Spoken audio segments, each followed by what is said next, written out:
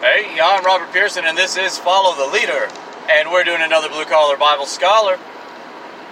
And today we are in the book of Joshua, Yehoshua. This is actually Jesus' name. The name of Jesus is Yeshua, or Yehoshua, and it's salvation of the Lord. So it's kind of fitting that Joshua is the guy that actually leads his people into the Holy Land, into the Promised Land, across the Jordan. That's why you have a lot of river imagery in old hymns and stuff.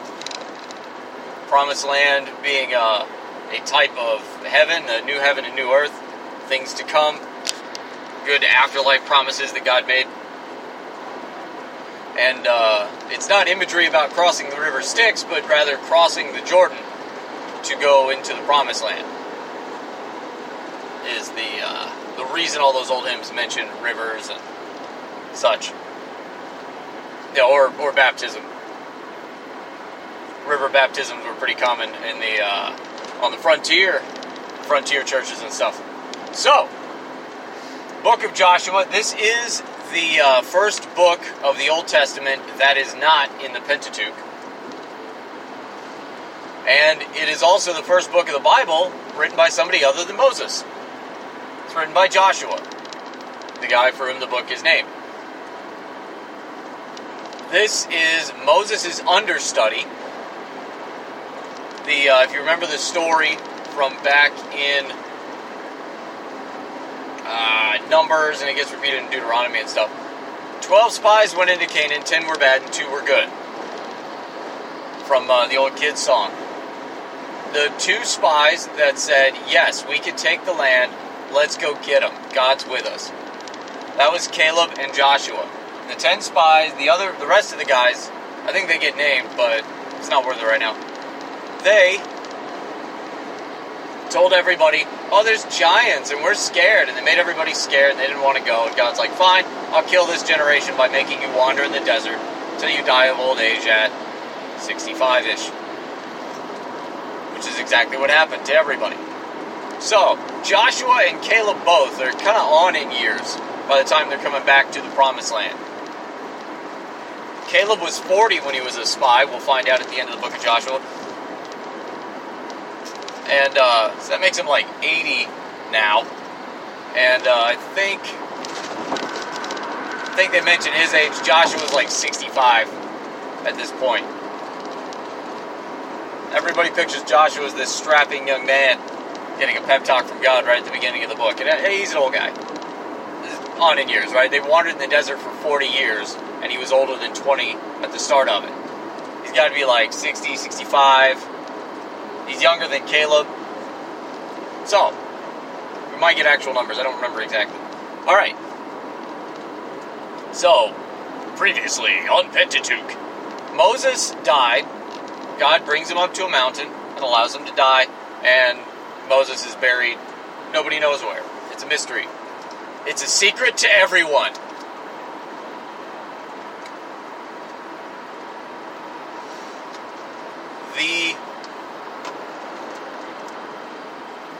Moses' understudy is picked by God himself. God tells Moses, Joshua will be the man to lead my people after you.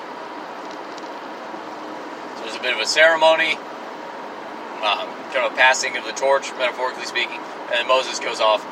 Joshua's now in charge. He's big man on campus, and the first chapter, most of it, is a pretty awesome, stirring pep talk from God, saying, only be strong and of good courage. I'm with you. I will go before you in the land. I will fight for Israel. Only be strong and of good courage. And Joshua's the man.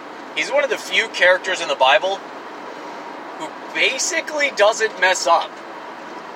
Almost everybody in the Bible, they screw up. One way or another. Just all over the place. Joshua is the one guy, his one mistake was being nice. We'll get to it, but his one mistake was just being a little naive and not being quick enough to ask God. Now, The date, of course, the Exodus happened at about 1440 BC. They're wandering around in the desert for 40 years. It's now about 1400 to the late 1300s BC, because BC goes backwards, right? We're getting more recent. So when they started the dating system, some Franciscan monk somewhere in the Middle Ages, if I remember correctly, started at year 0 at Jesus. All of history is centered around Jesus Christ. He places year 0 at the birth of Christ, near as he could reckon. Currently, we're guessing he was born about 4 to 6 BC. But the guy thought year 0. Who knows, right? I wasn't there. You weren't there. You don't know. Nobody knows. But our best guess. So his best guess was 0 BC. He made that 0 and then counted backwards from Jesus, BC before Christ. And then counted forward from Jesus, AD, Anno Domini, year of our Lord. We are currently in the kingdom of God. Christ reigns and is being patient, not desiring that any should perish, but that all should come to repentance. For God is not slow as men count slowness. I'll reverse the order of that verse. It's in Peter chapter 3-ish. First Peter chapter 3. So, then we are in late 1300 BC. I take the traditional dates and authorship, and I'm not going to argue it. He is going to lead everybody in the promised land. He's taken over. And of course, the purpose the book is written is to just tell the story, record history, record what happened. That's why it's not engaging. That's why it's not an exciting read. This tends to be a little bit of an exciting book, though, because it's battle after battle after battle. And it's kind of stirring. Also, an interesting tidbit, most of your claims of genocide from godless heathens will come from this book. Alright, here we go. I already said, as we open up, Joshua was in charge of the people of God. Moses shuffled off this mortal coil after handing over the torch. Joseph was chosen by God specifically to lead the people right now at this time, which is pretty heavy. Well, it's just fascinating, though, because you would expect, as from an earthly perspective, Moses to have one of his sons lead, or Moses would choose his successor. God chose him, and God said, Moses, this is the guy that's going to do it. That's interesting. So, I say so too often. The outline starts right out with God's pep talk. The whole first chapter, God's given Joshua the coolest pep talk ever. Just sit down and read it. It's stirring. It's awesome. Then they jump right into let's go. Joshua sends a couple of spies over the river to Jericho, is the first city. Right as you get across the Jordan River, they're on the far side of the Jordan River. 2 spies go into Jericho. Well, see, 12 spies went, 10 were bad, 2 were good. Joshua was like, look, we're just going to cut to the chase. I'm only sending 2 good spies. We're done. And the reason they sent the spies ahead was just, you don't have maps. They don't have Google Earth. They don't know where anything is. They know they're going to cross a river. Joshua's like, it's been 40 years, guys. I don't exactly remember my way around the Beltway. So they're going into the land to just scout it out. Where do the roads lead? What are the towns named? Where are the towns at? How many towns are there? I don't know, right? It's not like there's a guy selling maps to the stars' houses right outside of the gas station. So they go out, and we get a fun little anecdote where these guys are stuck in Jericho, and this is known. Everybody knows the Israelites are coming. The Israelites are coming, right? They've been wrecking everybody they show up to. This just wandering kingdom of vagabonds, just strolling on foot, coming up out of the desert. No real king leading them. They just know they wandered out of Egypt and left Egypt in ruins, having killed the heir to the throne and destroyed most, if not the entire army. They've been gone for 40 years, and they show up out of the desert like a ghost, and they're just murdering everybody.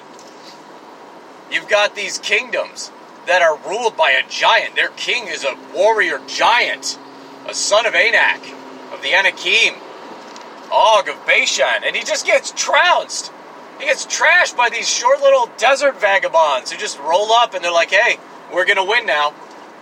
And there's a story in a moment that gives us an indication of this, but I'm going to claim it now. They haven't lost anybody in any of the battles. They don't take casualties. They just win. And it's terrifying to everybody. And God specifically states, I've sent dread before you, or sent terror before you in the land. So everybody's on edge and panicking, and they somehow get these guys made as spies when they're in Jericho. They're on the run, and they wind up in a prostitute's house in Jericho. Her name is Rahab. And they're like, hey, you gotta hide us. And she's like, hey, I know where you're from. I know what you are. And I know what you guys are about to do, because you've done it to like 5 kingdoms right now. I'm on your side. And they go, all right, hide us. And she goes, okay, I will. She hides them in up on our roof in some straw bundles or whatever. Guards come by, and they say, hey, were there 2 men? We saw them enter. And they go, oh, no, they just left right as the gates closed. They're probably wandering in the dark in the desert right now. I think they said they were headed north or south or whatever. She sends the guys off in the opposite direction that these guys are actually going to be headed to get back to. I think it was east and west. But they're actually going to leave and go back to the Israelites. So she sends the guards off in the wrong direction. And the guys are like, thank you so much. And she says, hey, just spare me, because you guys are going to wreck this place. Everybody knows about you and your God wandering up out of the desert, wrecking everybody. I just want to be on the winning team. And they said, okay. Everybody, you need to hide inside of your house. You need to let us down on a rope. So she lets them down on a rope, and they say, hey, look, this rope, leave it hanging out your window so we know which house is you. Anybody from your family who comes outside of your house, it's their blood's on their own head, right? It's on them. They weren't smart enough to stay safe. But if anybody in your house dies while they're inside of your house, we'll answer for it. We're going to keep your family safe as long as they stay in this house, and you keep your house marked by this rope. She's like, done. So they climb out, they sneak back over, they tell Joshua the skinny, and he's like, cool, we're going, guys. And they cross the Jordan, which is a big deal. We're crossing another body of water. It's a little smaller, a little less awesome. But it's still kind of a big deal, because it was, if I remember correctly, the time of year this would be placed at is also most likely like flood season. So it's not a little trickle. The Jordan River changes per the time of year. They've got it tapped off into irrigating farms and stuff now so much, it's almost non-existent. So the Dead Sea was fed by the Jordan. It runs all the way down, goes into the Dead Sea, and then doesn't go anywhere. So all the salt and mineral runoff from the river just collects there in the Dead Sea. That's why it's dead. Too much salt. So right now they irrigate. They're irrigating. So they're pulling all that river water off to make farmland, and it's depleting the river. But back then, it was full. Nobody's irrigating off of it, and it was the time of year where all of the river's going to swell up from all the excess rainwater and stuff. If I remember correctly, I might be a little off on that. So the way they cross, the Levites pick up the Ark of the Covenant, and they run ahead of everybody. So because remember from Numbers, there's an order that everybody's supposed to march out in, and all the different camps, all the different tribes are supposed to march out in a very specific order. I'm spending a lot of time in the first couple chapters because the whole back half of the book is just a list of places. The priests and Levites are supposed to be in the middle of the camp, right? You've got the forward guard, the rear guard, the 2 flanks. God's in the middle. And they send the Levites out first, and they don't set a foot in water. They walk right out in the middle of the river. The Ark of the Covenant walks right out into the river. Boom, water stops, parts, and walk on dry ground. Don't get hung up on the details of how this happened. God made the universe. The point is, it happened. The place for science is to discover and to discuss how the world works, how God made the world, and how physics and all of this wonderful stuff. When God does a miracle, it's a miracle, guys. You don't need to talk about, well, the river drying up, or it wasn't the rainy season, or it was the whatever. Or, guys, it's a miracle. That's why they're miracles. Nobody would have been astonished if the river just trickled up because it was the dry season. They would have been like, oh, it's the dry season. Why are they standing out there with their shiny gold box? Idiots. These guys were terrified. Okay? Everybody was afraid of them with good cause.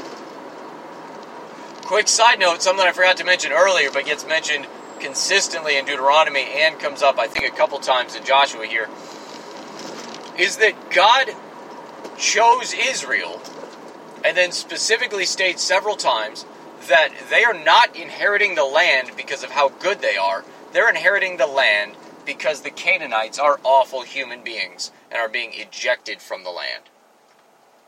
It has nothing to do with how great the Israelites are. It's just that the Canaanites suck. God chose them, and they're only special in as much as they were chosen by God. They inherited the land because the previous owners decided they didn't want it anymore by doing nothing but committing horrible atrocities and fornications on it. So the whole nation of Israel then kind of crosses the Jordan, but they got to walk around the priests as they do it the whole time. They get right on the other side of the Jordan, and while the priests are still holding the water back, they were told to pick up, they did like a twofold thing. They took stones from the riverbed, and then, no, I jumped in the turn lane way too early. They took stones from the riverbed, and then made an altar with them, but then they also took stones and put them in the riverbed in the altar, if I remember. It was a little weird and odd how they worded it, but there are two memorials. One is they made a small altar in the riverbed, and the other one is an altar next to the river made from stones they pulled out of the bottom of the river. The river!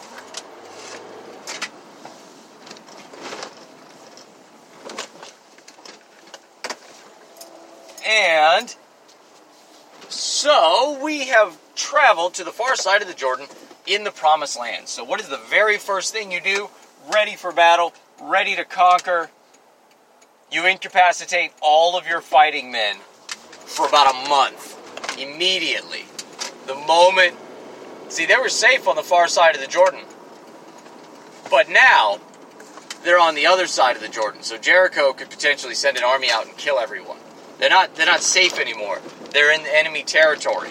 They set up camp at a place called Gilgal. And God tells Joseph to make many sharp knives. And he very carefully explains, you guys haven't been circumcising yourself as per our agreement, the agreement made with Abraham. God made an agreement with Abraham that the children would all be circumcised. All the firstborn males on the 8th day would be circumcised. That was the sign of the covenant he made with Abraham. And Abraham believed God, and it was accounted to him as righteousness. The Israelites hadn't been doing it. They're wandering in the desert because they can't obey, and for 40 years in the desert, they still had not been smart enough to obey, apparently. So all of the men in the nation of Israel had to get circumcised. So an interesting thing, if you're with God, you're on his team, he will take disobedient people into the Promised Land. He chose Moses, called him and sent him, and then made sure that he had his children circumcised. Moses was in disobedience. He hadn't circumcised his kids. His wife had to do it. But God called Moses and sent him before that, while he was in the state of disobedience. God chooses us while we're still sinning, guys.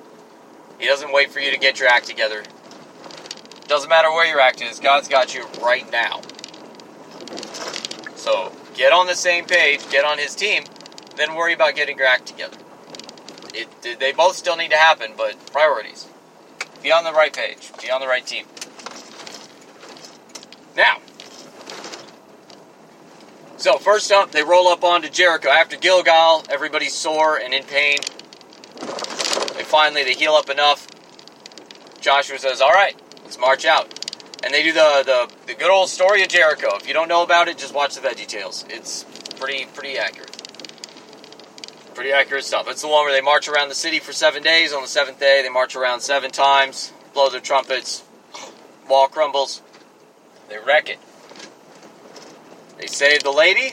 Nobody ran out of her house. So they run in. They take the lady and her family out of their house. They set them in their own camp outside of Israel. And they wreck the city.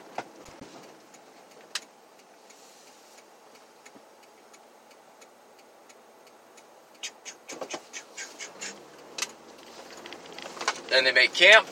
Nobody's supposed to bring any spoils. God's like, look, everything is sacrificed to destruction. It's devoted to destruction. Sacrifice it to me. Burn it. It's not yours, it's mine. Okay. Yes, sir. And then... let's write this close. Somebody gets greedy. I forget his name because he's not important. The idiot gets greedy. Swipes some stuff. Hides it in his tent. Because remember, tents don't have floors. It's just dirt. So he just digs a hole inside of his tent and hides it. So, not a big deal. They go on to the next city. Jericho's wrecked. It's a little city. Joshua says, hey, I don't know, send 2,000 men. We don't need everybody to go. Just send 2,000. Cool. 2,000 guys go. And they get their butt handed to them. They actually lose a couple hundred people. Or no, 50 people die. Everybody freaks out. In a battle where you sent 2,000 men and you only lost 50 people, and it's a panic to you, that's good casualty numbers if you're looking from a warfighter perspective. You only lost 50 out of 2,000? That's really good. You should have still conquered your objective. And yet, everybody freaked out. Like, this hasn't happened before. That strongly implies that they did not have a single casualty in any of their previous battles, which is mind-blowing. Well, unless you remember that the Lord fought for them. So, they're sent running with their tail between their legs from Ai, and God looks at Joshua and says, hey, you got sin in the camp. That's why that happened. Joshua says, oh man, alright. So they start casting lots. Lots are where you, everybody writes their name on a tablet, little tile. You put all the tiles in a jar, you lay the jar on its side, and you shake the jar slowly. And eventually, one of those tiles is going to fall out. Whichever one falls out first, that's the guy who gets chosen. So you can pick the tile up, see whose name is on it. That's the guy. The lot falls to Jeff, or whatever. So, what's up? Lot falls to the house, to the tribe, to the family house, the subgroup, to the sub-family, and then eventually to the guy himself by name. And Joshua's like, what'd you do, man? You ruined everything. And the guy says, I'm sorry, I hid a bunch of stuff in my tent. Joshua says, that's too bad. We really like you, bud. And they kill him and his family. Then they burn the treasure as appropriate. It's harsh. But your choices as a father affect your family. For the good and for the bad. And there are consequences for actions. Consequences aren't always happy. So, they go back, and now they conquer Ai. This time they're a little more strategic about it. Joshua sends more people. Now, here's where it's interesting, because the whole time, God is giving them the strategy. The whole time, God says, you need to go do this. I just realized I blew past it. There's a point where he's standing on a mountaintop, Joshua is, and an angel of the Lord comes to him and says, Joshua says, are you for... The guy's holding a sword. Joshua immediately is like, are you for us or against us? And the guy's answer is, I am with you. I am the captain of the armies of the Lord. And Joshua falls on his face and worships the angel. Which is interesting because every other time that happens, angels stop people from worshiping them. There's an angel of the Lord in the Old Testament, in Joshua and later in Judges, that accepts worship. And from Gideon in chapter 3 of Judges, accepts sacrifice. 3, 4, 5 maybe. And he accepts sacrifices, which is crazy for an angel to do. Because they don't, everywhere else in the Bible, they don't accept them. Get up off your face, stop, do not be afraid. Every time. This angel's just like, yeah, that's right. Good. Those are referred to as theophany. That's a big fancy word for it. It's basically an Old Testament appearance of Jesus. It's also the foundation for what is referred to as the two powers, or the two powers in heaven theology from Second Temple Judaism. Now you can look up Dr. Heiser, Heiser, and Second Temple Judaism. And Second Temple, two powers, you'll Google enough, you'll find it. So, that's an important thing. So anyway, God's given him his strategy, telling him what to do. And here, God does an actual battle strategy. So previously, he goes, hey, put all your weapons down, wander off into the desert, holding nothing but trumpets, and just walk around the city a bunch of times for like a week until the city falls down. And then take the city. You do something crazy and ridiculous, and then you win. And then this time, God tells him exactly what to do, and it's really shrewd battle tactics and strategy. It's just fascinating to me that you would expect some consistency. Like, every time God does something, it's crazy and ludicrous, and you go, why would you do that? And then it works out by God. Or you would expect him to always do the most shrewd and clever thing, always. And he just flip-flops, doesn't matter. It's whatever gets the job done. I'm sure there's some message you could read into it and analyze the detail, but just in general, that's kind of perplexing, though, because you could never fully blame the cleverness of man, and you could never fully blame dumb luck. Strikes me as interesting. So they go to Ai, and what they do is they split their army in two.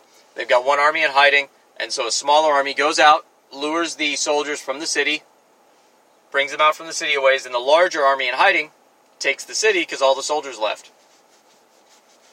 Now that they have taken and spoiled the city, they turn around, and now this smaller army is surrounded by two bigger armies, and they collapse in the middle.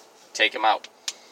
Same deal, they dedicate Ai to destruction. If I remember correctly, the city name Ai means destruction anyway. He takes it out. All of the locals are afraid now, just way, way afraid. And we get to the Gibeonites. So the Gibeonites pull a con job. They're from this area. God specifically said, do not make a covenant with anybody that lives in the land. Kill everyone, chase everyone out, wreck it. Don't take slaves, throw everybody out. The Gibeonites know they're coming, they know what happens. They got brains like Rahab, and they said, all right, let's make some shabby camels. And they shabbied everything up. They got rough shoes, they got old nasty bread, they cover themselves in dirt and come shambling out of the desert with nothing but moldy bread and beat up shoes. And they said, hey, we've heard about you awesome Israelites. We just want to be your servants. Can you make a covenant with us and help? We won't be a problem, we swear. We come from way far off. We don't even live here. And Joshua says, seems legit. They make a covenant. And then God says, hey, you got conned, bud. Should have asked me first. This is probably the only mistake that Joshua makes right here is he got burned by the Gibeonites. Story checked out. Didn't think to ask God, who sees through, and he knows the devices and thoughts of men. And Joshua missed out, bud. Not a huge deal. Not life-ending, not career-ending. And God says, fine, Gibeonites are going to be your servants now. Their entire tribe, their entire nation for the rest of ever. And the Gibeonites were like, you know what? Cool. Beats being dead. All right. The downside is all of the locals found out the Gibeonites flipped traitor, and so they started attacking the Gibeonites. Then Joshua was just like, we did make a treaty. We gotta go help them now. Guys, I can't even. So they roll out, and they start fighting, and they destroy all the bad guys. And all of the different battles all have this interesting edge to it, like Joshua holding out his spear until the enemy's defeated. This is actually the battle, if I remember correctly, that there's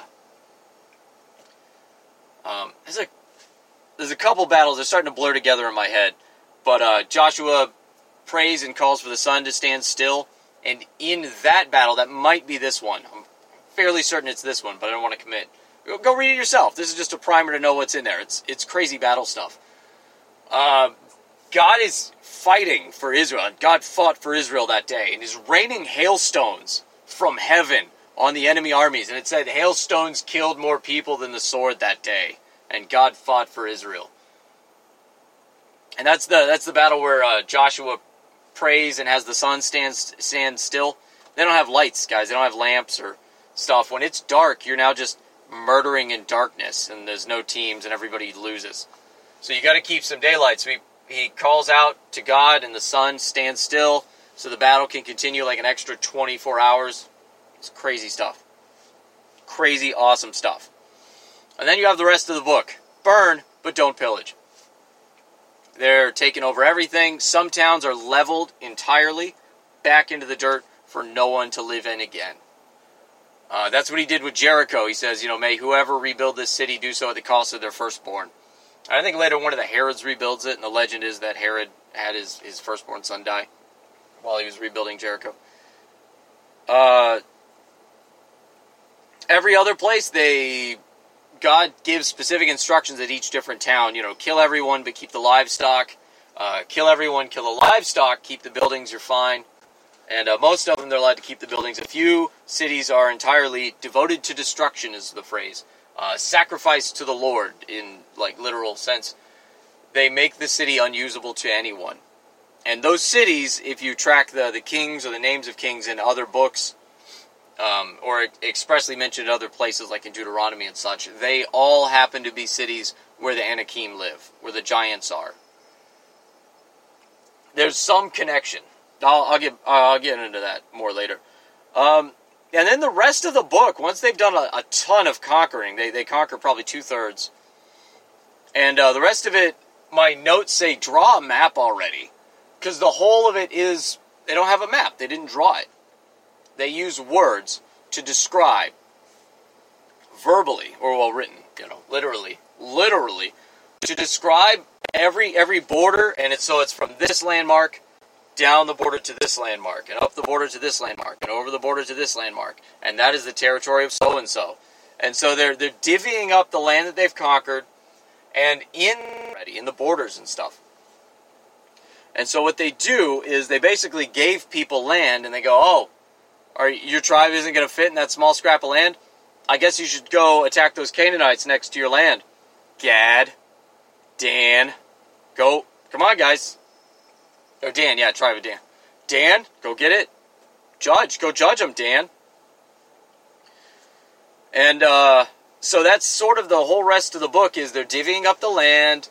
It takes a long time because they don't draw maps. They write it out. And then they keep at it, right? These are the places you have to now go and conquer. Go get it, guys. It's all you. And finally, they conquer everything. There's some special passages where Caleb and Joshua get to take their own pieces of land. Caleb is terrifying. He's a terrifying old man because he's 80, and he's like, I'm strong now as I was back then. The Lord's given me strength. I want the mountain covered in giants.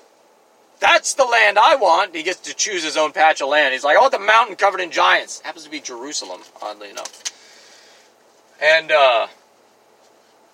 Joshua, same deal. He picks him a patch of land, conquers it. So he picks a patch of land that already has Canaanites on it that haven't been conquered yet. And he rolls up, wipes them out.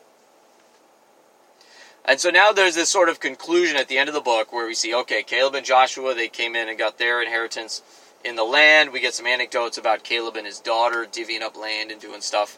because he has nothing but daughters, so he's trying to marry his daughters to husbands. And then the book really ends with Joshua, or his name in the original Hebrew, J-Train, telling the people of Israel what's up, warning them. And so later, they can't say they didn't know any better. They know now.